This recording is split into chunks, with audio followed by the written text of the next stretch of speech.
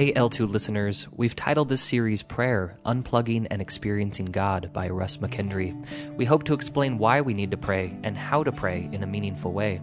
You can find audio from this series and other series alongside study guides and sermon notes at l2today.com. If you have any questions following this podcast, you can email feedback at l2today.com. Now here's Russ with this week's message.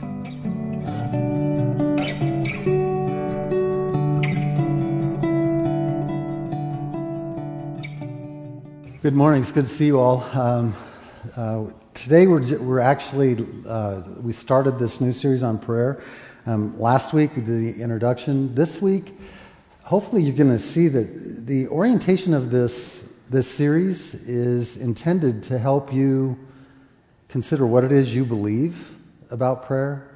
In other words, I'm not really going to try to draw you in to change your beliefs.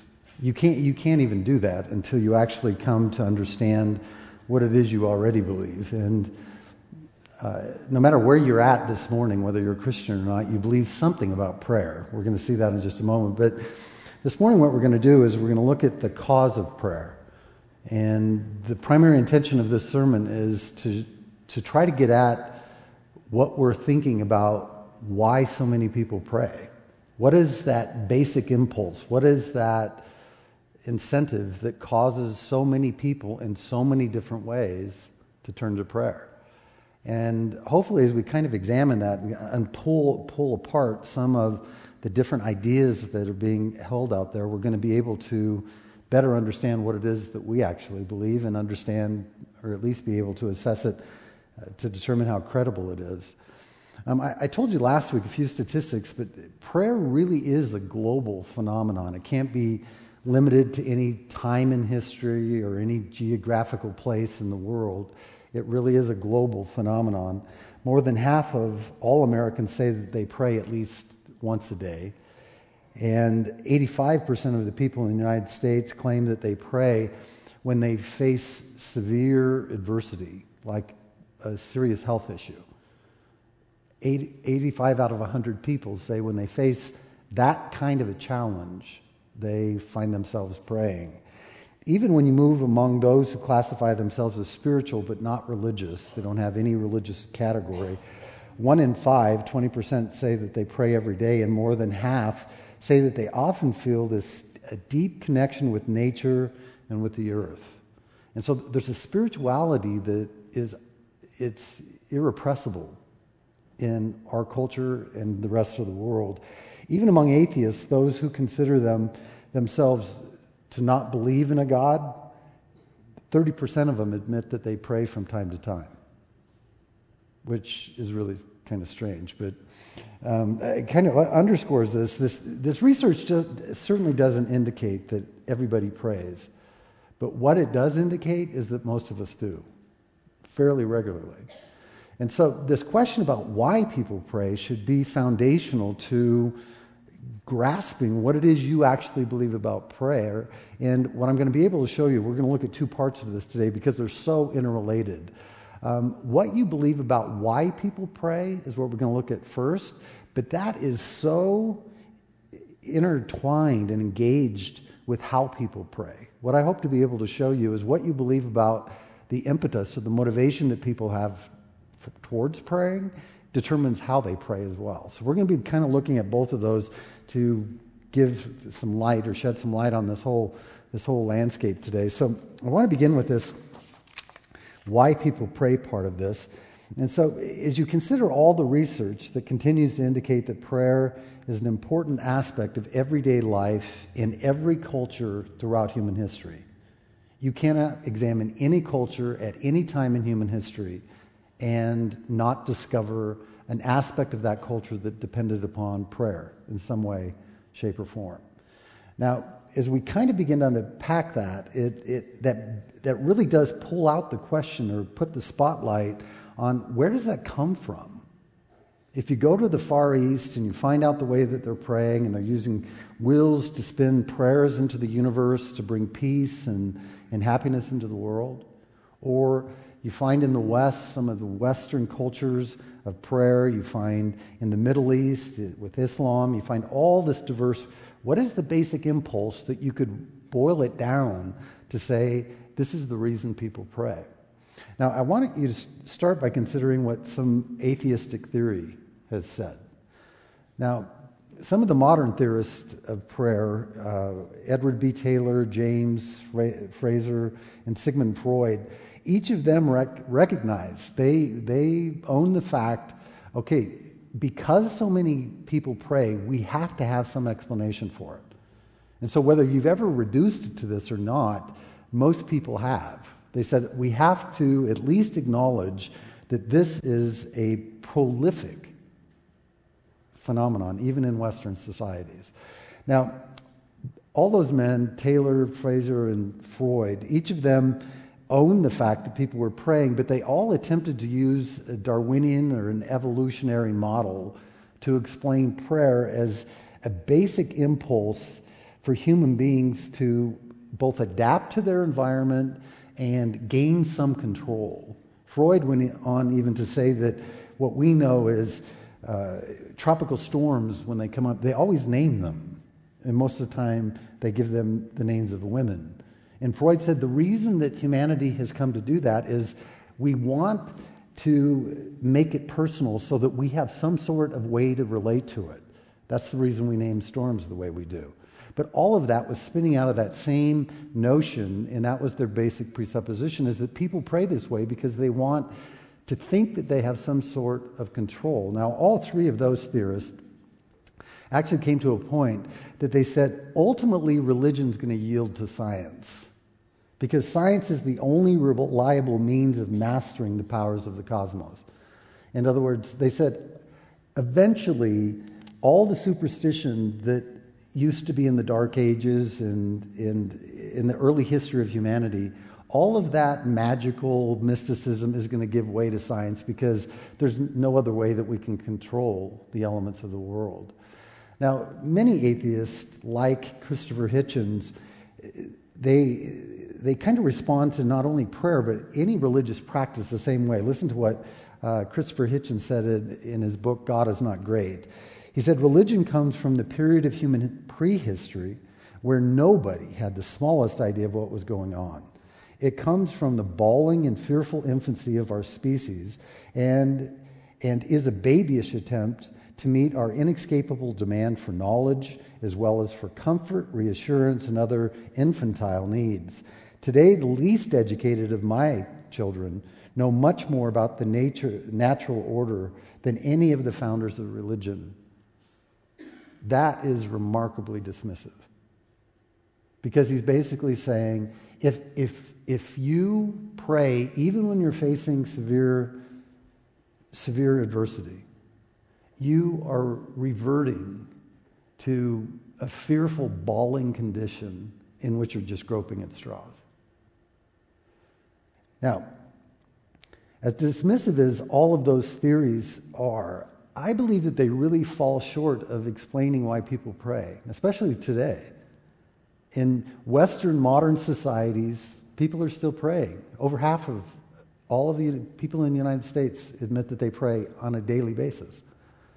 And so to just relegate it to some dark, stupid time of stupidity in human history that caused people just to think that they could control things if they prayed doesn't seem to be a really plausible answer. And I think a lot of people would look at that and say, I don't think that really explains why my best friend prays, even if I don't. Now, if you move away from atheistic theories and you move to theistic theories or theories that have been written in regard to people that believe that there's a God, and particularly Christian theory, you begin to see something quite different. In the monotheistic religions of Islam, Judaism, and Christianity, prayer is at the very heart of what it means to believe. I would go as far as to say if you claim to be a Christian and you're not praying, there's something spectacularly wrong with your faith because it's at the heart of it. It's at the heart of our faith. Now, the Muslims are called to pray 5 times a day. Jews traditionally have been, they practice prayer 3 times a day. And so in each of those monotheistic religions, prayer is kind of the centerpiece. It's accepted and necessary part of religious practice, or you start to pull away. You don't believe it. Now, when you move outside of that sphere, and this is really broad strokes, by the way, in religious traditions that hold to pantheistic ideas about God, so pantheistic theories like a lot of the Eastern religious theories, they believe that God actually is in the world. He's not immanent in the world, and apart from it, he actually is the world. So this rug or that tree or that candle, it is God. And in those systems, there still is an affirmation of a God of some sort, but those prayers they're being offered sincerely by people that are seeking world peace, the relieving of suffering, and the release of kindness into the world. Now, if you step back and you consider it, I think from a biblical point of view, the near universal phenomenon of prayer is not at all surprising. The Bible begins in the very first chapter in Genesis, and it says that all human beings were created in the image of God, which tells us two things. It tells us that God created us in his image as a reflection of him. To experience humanity, in part, is to experience an aspect of God. This is one of the biggest points that I try to make when I do funerals and memorial services, is that the best explanation for why it hurts so bad when we lose people that we love is that in one sense you kind of lost a piece of God in the world. The image of God that was present and engaged with your life because of their life is now gone, and it leaves a hole. But beyond just being reflections of God, we were intended as his image to relate to God. There was a communion that humanity is shown to have with God that's different than the animal kingdom. It's different than just the raw creation itself. Now, if you step back and you look at the Bible in a main meta-narrative or a whole story, it's basically a book about God that gives us a surprisingly coherent story about how it explains human history, and as well as the occurrence of prayer. In the Bible's account of the creation, it says that God brought forth a created order to glorify and honor him, as well as him to really bring a special union with those people that he had relationship with. It was his purpose to kind of show those people to be distinguished and unique. But in the Bible's account of the fall, it explains that when humanity said, we can be like God, we can actually be God. We don't need him. What happened is it severed everything. Not only did it sever humanity's relationship with God, it severed humanity's relationship with the creation. And God, when he cursed the man, he said, the earth is not going to work with you anymore. When you plant, it's not going to bring up your crops easily. It's going to bring up thorns and thistles. And so there was a severance not only in the relationship between God and humanity, but humanity and the creation. And lastly, the fall severed our relationships with each other within humanity. All of that was cut.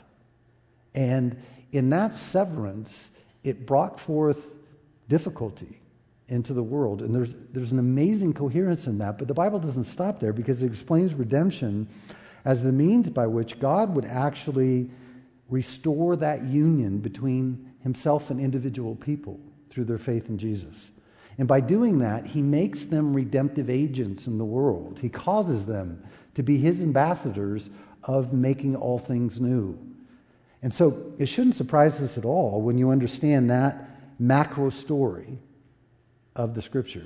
It shouldn't surprise us at all when we read the Bible, when we find stories of people that are interacting with God. Stories of people that are depicted as having a close union or being in covenant relationship with God. It shouldn't surprise us at all when they cry out to God. Or like when Abraham Kuyper said that prayer is actually a religious act by which we take upon ourselves directly speaking to the eternal being. That shouldn't surprise us at all. Or as David Paulison said, prayer is meant to be the conversation where your life and your God meet. And so when we find it throughout Scripture from cover to cover, you find people who know God talking to God about his world and their place in the world. It shouldn't surprise us at all. Because if God is in all things, the prayer of God's people is going to be touching all those things as well. It's going to touch our joy. It's going to touch our sorrow. It's going to touch our comfort and our fear. It's going to touch upon our success, our failure. It's going to touch upon life and death itself. So the Bible has a basic explanation of how it is that we actually have this basic impulse. Now, what we saw in Romans chapter 1 and verse 19 and 20, when you heard there in the beginning, Paul wrote in that very first chapter, he said, what can be known about God is plain. It's plain to them because God has shown it to them. For his invisible attributes, namely his eternal power and divine nature, have been clearly perceived ever since the creation of the world in the things that have been made, so that they are without excuse. So in that first chapter of Romans, Paul is explaining that humanity has this instinctive orientation towards prayer based upon this inescapable reality of God's presence in every aspect of life. As the existence of his involvement in the creation of every aspect of our humanity makes us accountable to God. Now, when he uses the word in verse 20, this word for perceived, it's a very interesting term in the original language. It referred to a sensory perception that results in an intellectual apprehension. All of that is combined in the kind of collides or converges in that single term that he used. He's basically saying your empirical senses are like radar dishes, and psychological research today is telling us that your brainstem is processing somewhere around 10 to 15 million impulses per second. And so all your eyes are like a satellite dish, capturing information. Your ears are like another one, and your taste and your touch and your smell. There are 5 dishes that are just capturing far more information than you're conscious of. But what he's specifically talking about there is that empirical data being understood. It's being translated into an intellectual apprehension. You're grasping things.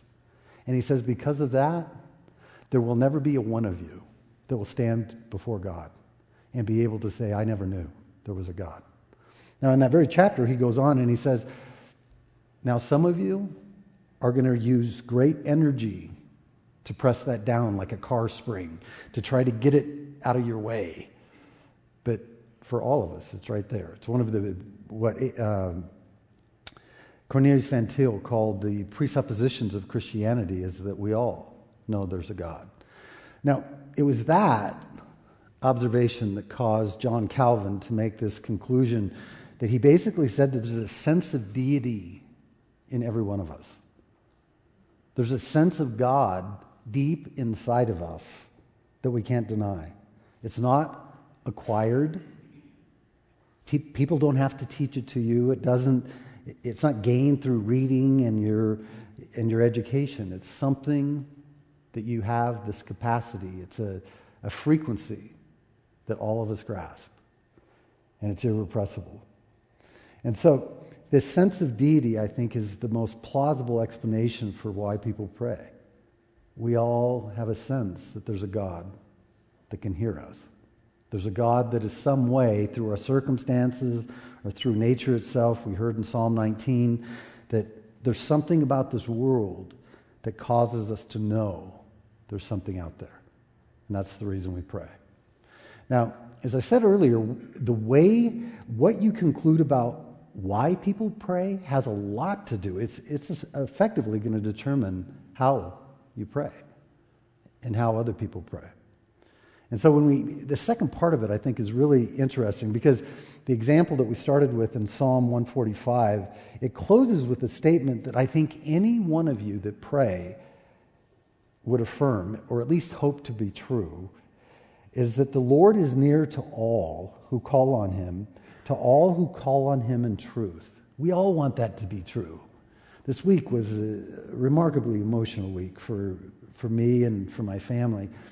And I found myself in a condition that 2 or 3 of the rest of you might have been. I know at least 2 of you were in a similar condition and going through similar circumstances just this very week. But I found myself completely incapable of changing or determining the outcome. Sitting in a waiting room for 6 hours for a surgery to be concluded. Sitting in the ICU, just watching a human being, just hanging between life and death. And there's nothing you can do. But we want that to be true. We want to think in that moment we can humble ourselves and ask for a certain outcome. And that's why we pray. Now, the how of it is, I think, a direct correlation to that. The fact that the vast majority of people pray today, just as they have throughout human history, indicates that there is a fundamental belief or confidence that the prayers that we offer to God are not a waste of time. But that doesn't mean all prayer is the same.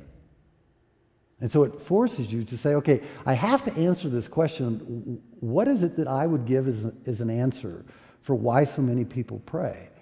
But that doesn't tell you that just because you pray, your prayers are right. There's too much diversity in that. Now, I think while each of us, going back to what I said earlier about what Calvin concluded, while each of us has this intuitive sense of God, Christianity also warns us that we tend to take that and refashion that sense of deity to fit our own interests and desires. And in that regard, we recreate God in our image. In Psalm 50 and verse 21, David writes there, he said, you thought that I was altogether just like you. In Isaiah 44, Isaiah takes this account and he talks about a man that cuts down a tree and he cuts half of it off and he creates a fire so that he can make his dinner with it. And then the other half, he begins to carve and shape and fashion it and turn it into an idol. And the desperate part comes in verse 20 and 21 where it's irrecoverable. His ideas of God have been so hijacked because he put them onto this piece of wood. He said his heart feeds on ashes, and he cannot say, is there not a lie in my right hand? And so the Bible's saying what you actually conclude about God has to move beyond just some sense of God.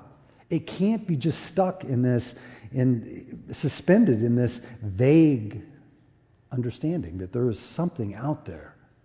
Because if it does, it could run us into a ditch from which we may never recover. So all prayer is really a response to the knowledge of God. But it works itself out, and I think in at least 2 different levels. At the first level, prayer is a basic human instinct. We've seen that. It's a basic human instinct to reach out to something that we know is greater than we are.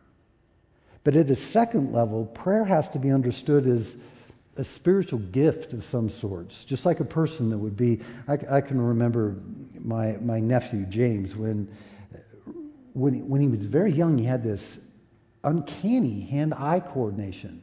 When he could barely walk, and he would walk around the house, and he would drive nails through plywood. And I remember I went in one day and there was like 100 nails through this piece of plywood, and he just would sit and do that. He could catch balls and hit them with a bat in a way that was just amazing. But you see, that was a gift that started with a general inclination, but it was developed over time. And in the same way, prayer has to have a second part to it, a second aspect to it. And that's when we begin to find out what Christianity really has to say about it and why it's so credible. Now, as I've already said, it's this conclusion that distinguishes the way people pray at the most foundational level. In other words, there's something about the way you understand this that is invariably going to set you in a trajectory towards one of 2 conclusions about how to pray. Now, the first kind of prayer, the way it says that you need to answer God is turning inward. Much of the instruction that is available today, if you were to go across the street in just a good quality bookstore, and you're to go to a section on spirituality and pull the books on prayer, the majority of the books that you're going to get on prayer, they explain prayer as a way that's actually quite consistent with the mysticism that is found in many of the Eastern religions, but particularly with the Buddhist view. And it explains prayer as a process that attempts to put you in touch with the collective unconscious of the self, an awareness of our oneness with all reality. And the purpose is it's intended to be a means of saving us from the idea of ultimate individual reality, which is imagined to exist for all the time to come. Because when we begin to believe in our own individuality, we begin to create what one expert in Eastern religion called, it enslaves us to the tyranny of external things. And so the majority of instruction, if you just go across the street and you just pick up a handful of books and you begin to read them, the majority of that instruction is going to tell you that you need to pray to lose yourself. The reason that you pray and the manner of your prayer is intended to turn you in so that you no longer are.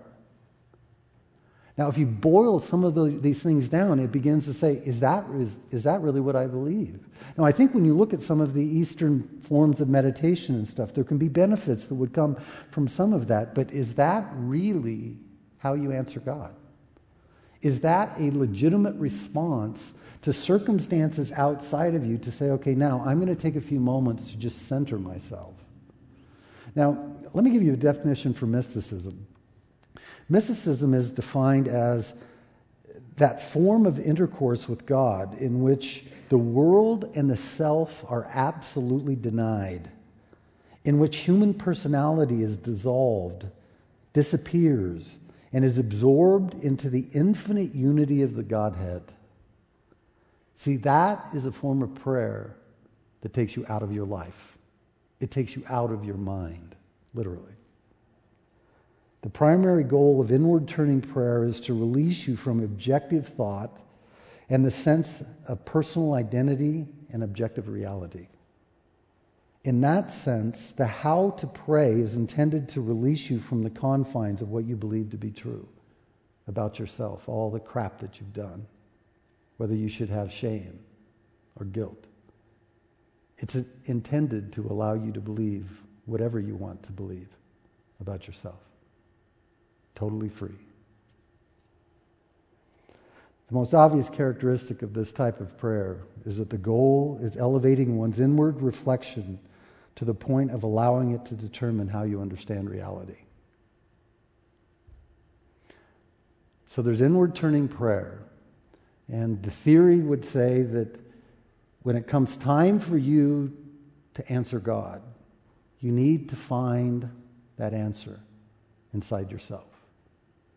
Now, all the rest of the instruction that is not inward is thereby outward. And it brings us to this last category that I want you to consider.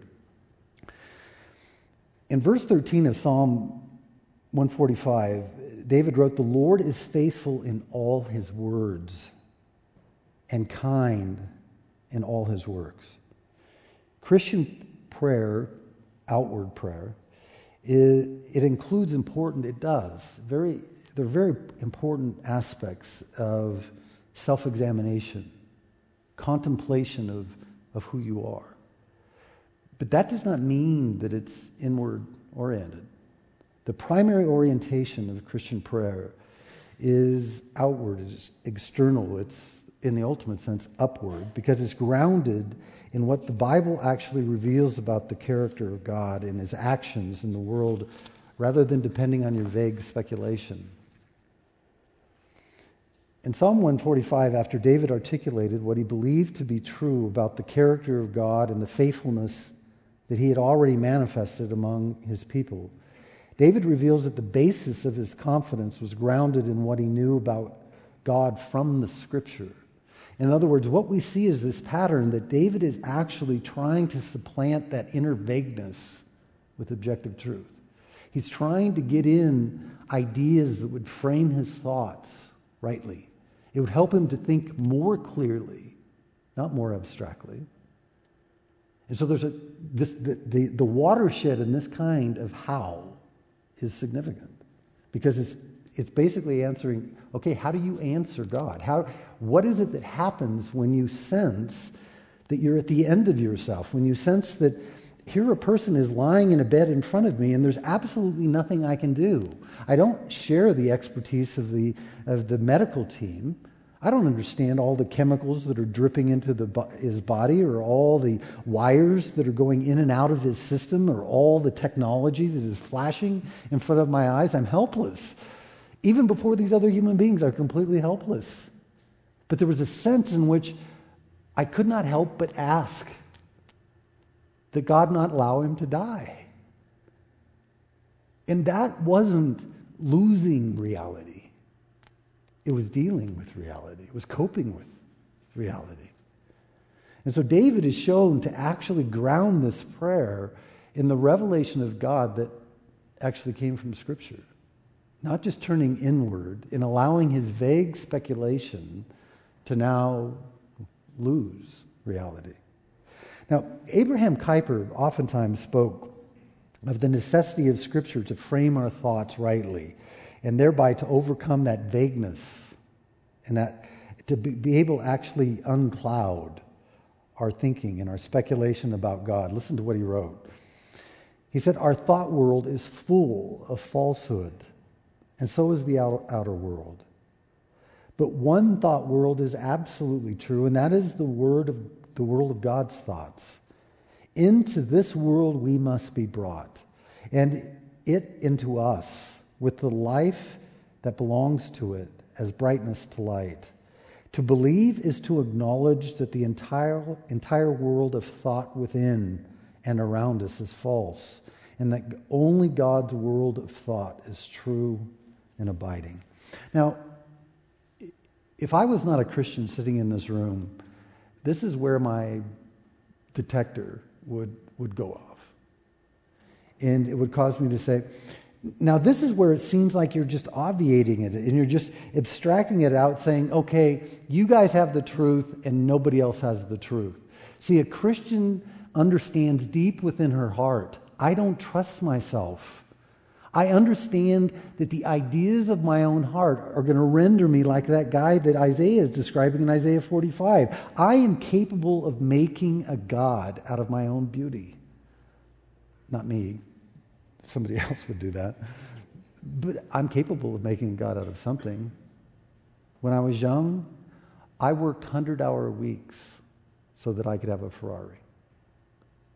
That made it all worthwhile. The anticipation of hearing that engine hum, that soft leather wrap itself around my body. It became an altar upon which I was willing to put almost anything. But you're the same.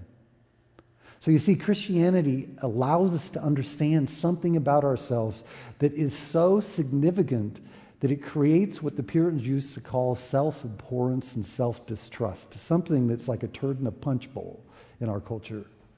That's not good. It causes people to just think, well, what are you talking about? For the last 20 years, we've been talking about self-esteem and how we need to actually feel good about ourselves. And there's an aspect in which I think Christians need to own the fact that you need to take responsibility for your life. But it's grounded, it grows in the soil of understanding what Kuyper said. My thought world is full of falsehood. It always has been. It always will be.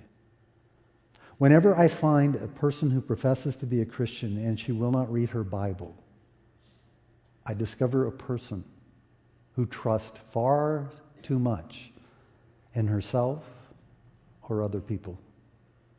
She's willing to take the convictions of others and tread the tires of her thinking and her life to run for a while.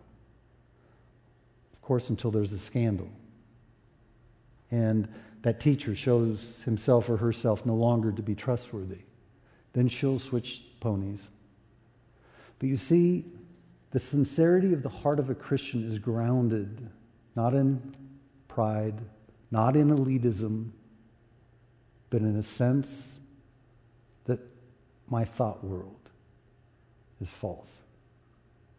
And unless I seek one and find one and trust one that is not false, my life is going to be very difficult. Turning inward or turning outward. Now, that allows us, I think, to conclude what Tim Keller said. The clearer our understanding of God is, the better our prayers will be. We all have a vagueness, in a sense, an awareness of a God that's in a world. But what have we done with that vagueness? What have we done with that falsehood? Because if we've allowed that just sense of deity, as Calvin called it, to be the impetus and the motivation, then we're willing to just to do how we pray is going to look just like anything. And you're going to be able to say, well, maybe going inwards is not a bad deal.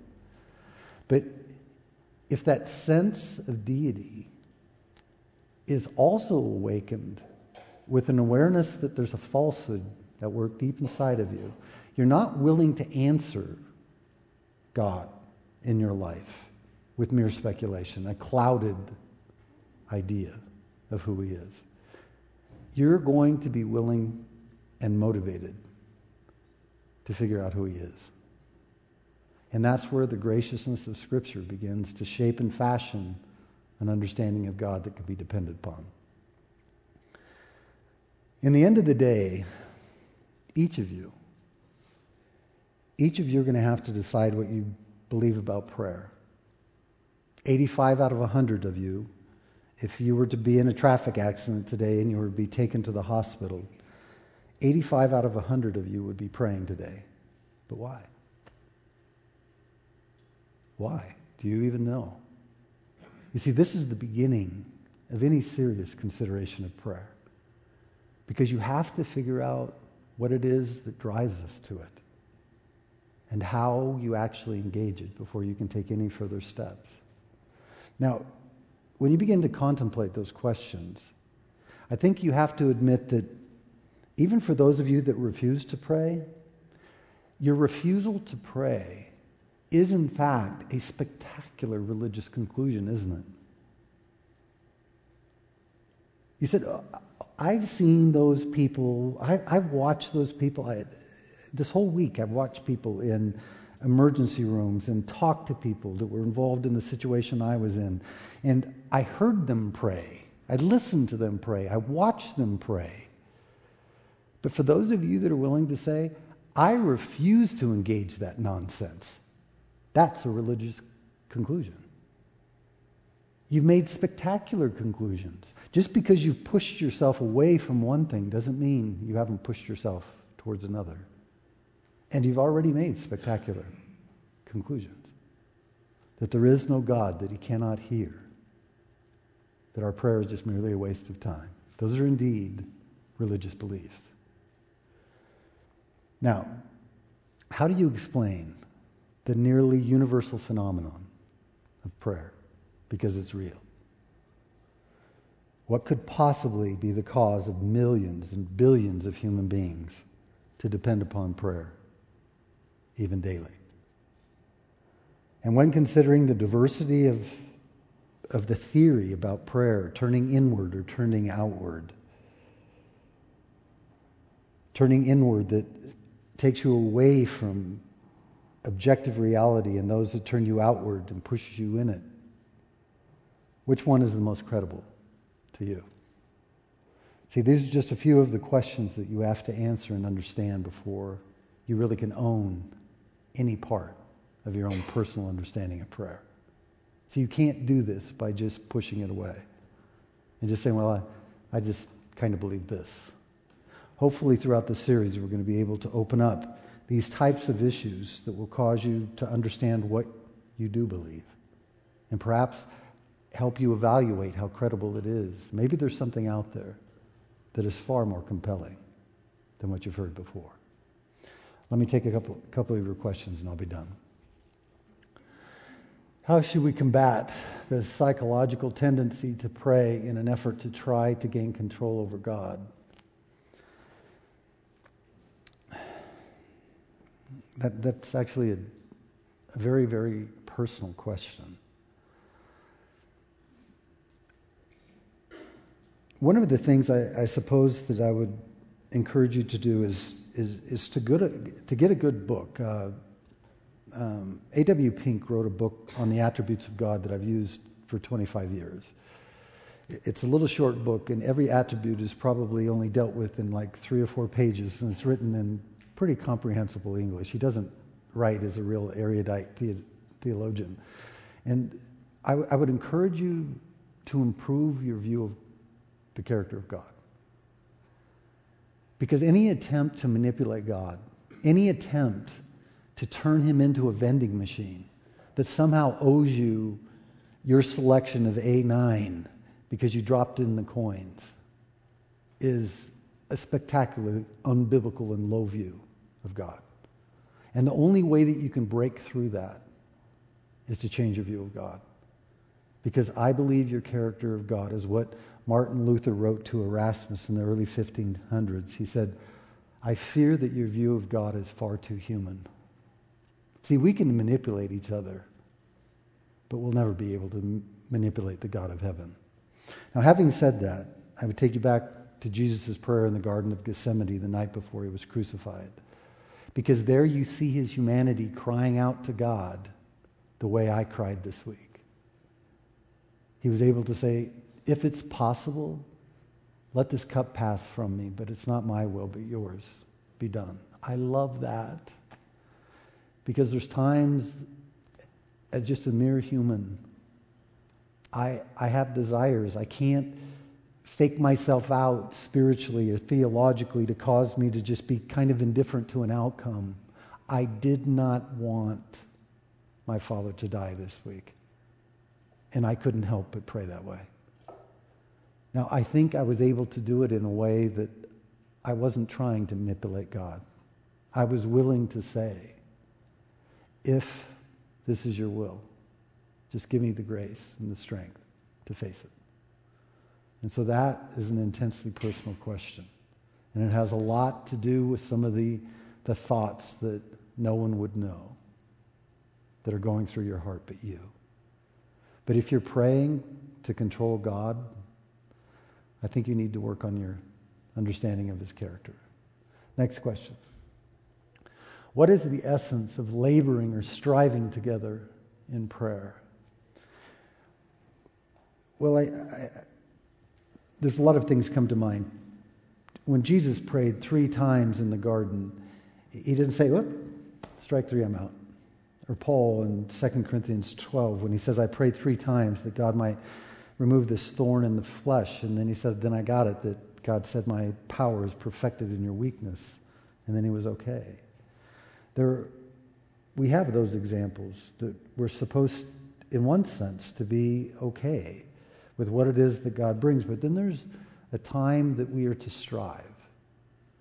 We are to be the persistent one that keeps knocking onto the door.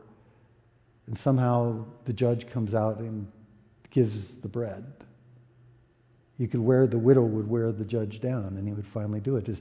Now, can that say, well, if you're just stubborn enough, if you just have that stick with it attitude that finally you're going to wear God down, he's going to say, okay, just shut up and leave me alone. No, that's not what it's saying. And so this is one of those tensions in Scripture. That there's things that you're going to aspire to that are so deeply intertwined with the desires of your heart that you can't turn loose of them. Maybe it's a child that ran away. It's a severed relationship that you just don't have it in you to let go of. And you will strive. As you acknowledge your own limitations, as you acknowledge the necessity and the need of God to act, you will pray every day, all the time. And so there's a place for resting in what God has done. But then there's a time that we need to strive, oftentimes together in prayer. Last question. Can you address praying out loud versus praying in one's head and situationally when one method may be more appropriate than the other. We're going to touch upon this a little bit later, but just briefly I can say there's a lot of things that have crept into our prayer practice that we need to start recognizing. And one of them was brought to my attention by an old missionary that I work with in Kenya. And when he first went into this difficult location in northern Kenya, he told them, he said, all I'm going to try to do is teach you the scripture. And he said this over and over and over for 15 years. And as a church began to develop and grow up, it was in Loingalani, Kenya. And those tribesmen came to him one day and they said, you told us in the beginning that all you were going to teach us is scripture. And he said, you're right. I've told you that over and over. He said, so why do you close your eyes when you pray? He said it completely stopped him in his tracks. And I watch you sometimes because I don't always close my eyes. And I think if some of you saw me watching Zach when he prays, you probably think, well, that's not very spiritual. But I would ask you the same question. So why are you bowing your head and closing your eyes? See, there's a lot of practices like that have crept in, and we enshrine them as if they're the Word of God. But are they? Now, coming back to this question, I don't always know. I think that there are times that if I failed to pray out loud for people in my office counseling, I think I would be failing them. There's some benefit that I think is conveyed to them actually hearing me go before God on their behalf. And I'm not doing it to be showy. I'm not doing it to try to endear them to me. I'm doing it because I feel a sense of responsibility. But I can tell you, I have seen people pray so bombastically that I'm just thinking, shut the hell up. This is stupid. This is a complete waste of time. And the longer they go, the higher the irritation meter goes inside of me. And so I would tell you, if you're not certain that you should pray out loud, then pray privately. Jesus tended to teach this. He said, in the middle of the Sermon on the Mount in Matthew chapter 6, he said, don't be like the Pharisees and pray publicly and lengthen your prayer cord to make sure everybody that doesn't hear you knows that you already did it. He said, go into your prayer closet and your Father who sees in secret will hear you. And so I tend to err on the side of private prayer. And so if I tell you that I'm going to pray for you, I'm going to pray for you. I will. But there's going to be times that if I do pray out loud with you, it's because I feel there's a sense of responsibility that I have then. That's kind of how I navigate that. I hope that helps just a little bit. Those are very good questions today. Very, very, very good. All right, I am going to pray right now, which is really weird after talking about it for so long. And we're going to take communion. This is open communion, so if you're a Christian, we would ask you to do it. Don't sit in your seat looking for something that's wrong with you. You need to examine yourself, but many people don't take communion when they find something wrong. And typically when they ask me that, I ask them, have you ever taken communion? They said, well, yeah. And I said, how could you possibly sit and think deeply about your life for a couple of moments and not find something that's wrong? I can't. And so taking communion isn't an expression of perfection. It is a declaration of dependence. The broken bread symbolifies a broken body. The glass of wine symbolizes the blood that our lives are built upon as Christians. If you're a Christian, take some time to examine yourself and then come and partake. Let's pray. Father, I would ask that these would be a few moments in which there would be a spectacular event that would take place right here. That you would not just hold yourself back from us.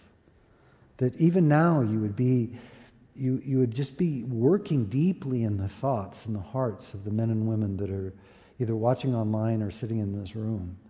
And you would cause them to see what they really are, with and without you. Father, those of us that know you, we need to come again and again and again. Just like my grandsons will run to me, or my granddaughter will come to me because I'm their granddad. So too we should come to you over and over again We shouldn't just think, well, I've done that and it's all taken care of. I've got the little piece of paper. Father, help us to be tender-hearted people. Speak to us in these moments, I pray.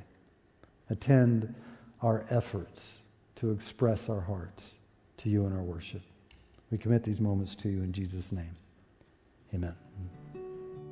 You can find audio of the series and other series alongside study questions and sermon notes at l2today.com.